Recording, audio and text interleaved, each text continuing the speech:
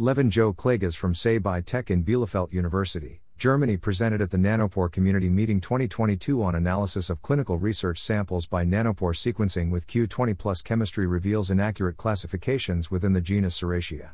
We used Q20+ chemistry to sequence a red isolate which ended up being Serratia according to our classification. I was intrigued by this title. They analyzed thousands of sepsis cases.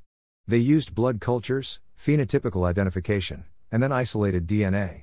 Their bioinformatics identification could be done in hours.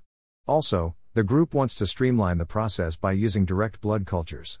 Klages explained that the genus Serratia corresponds to gram-negative rod-shaped bacteria with Serratia marcescens as the most representative pathogen in hospital infections. The blood red color is characteristic and produced by protogeosin.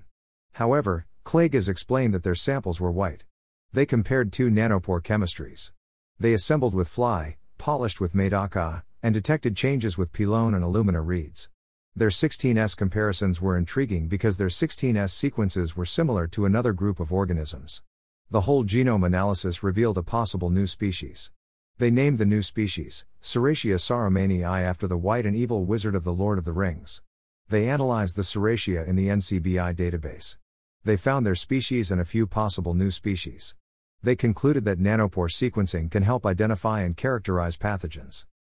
How can nanopore sequencing help identify potential pathogens and discover new species?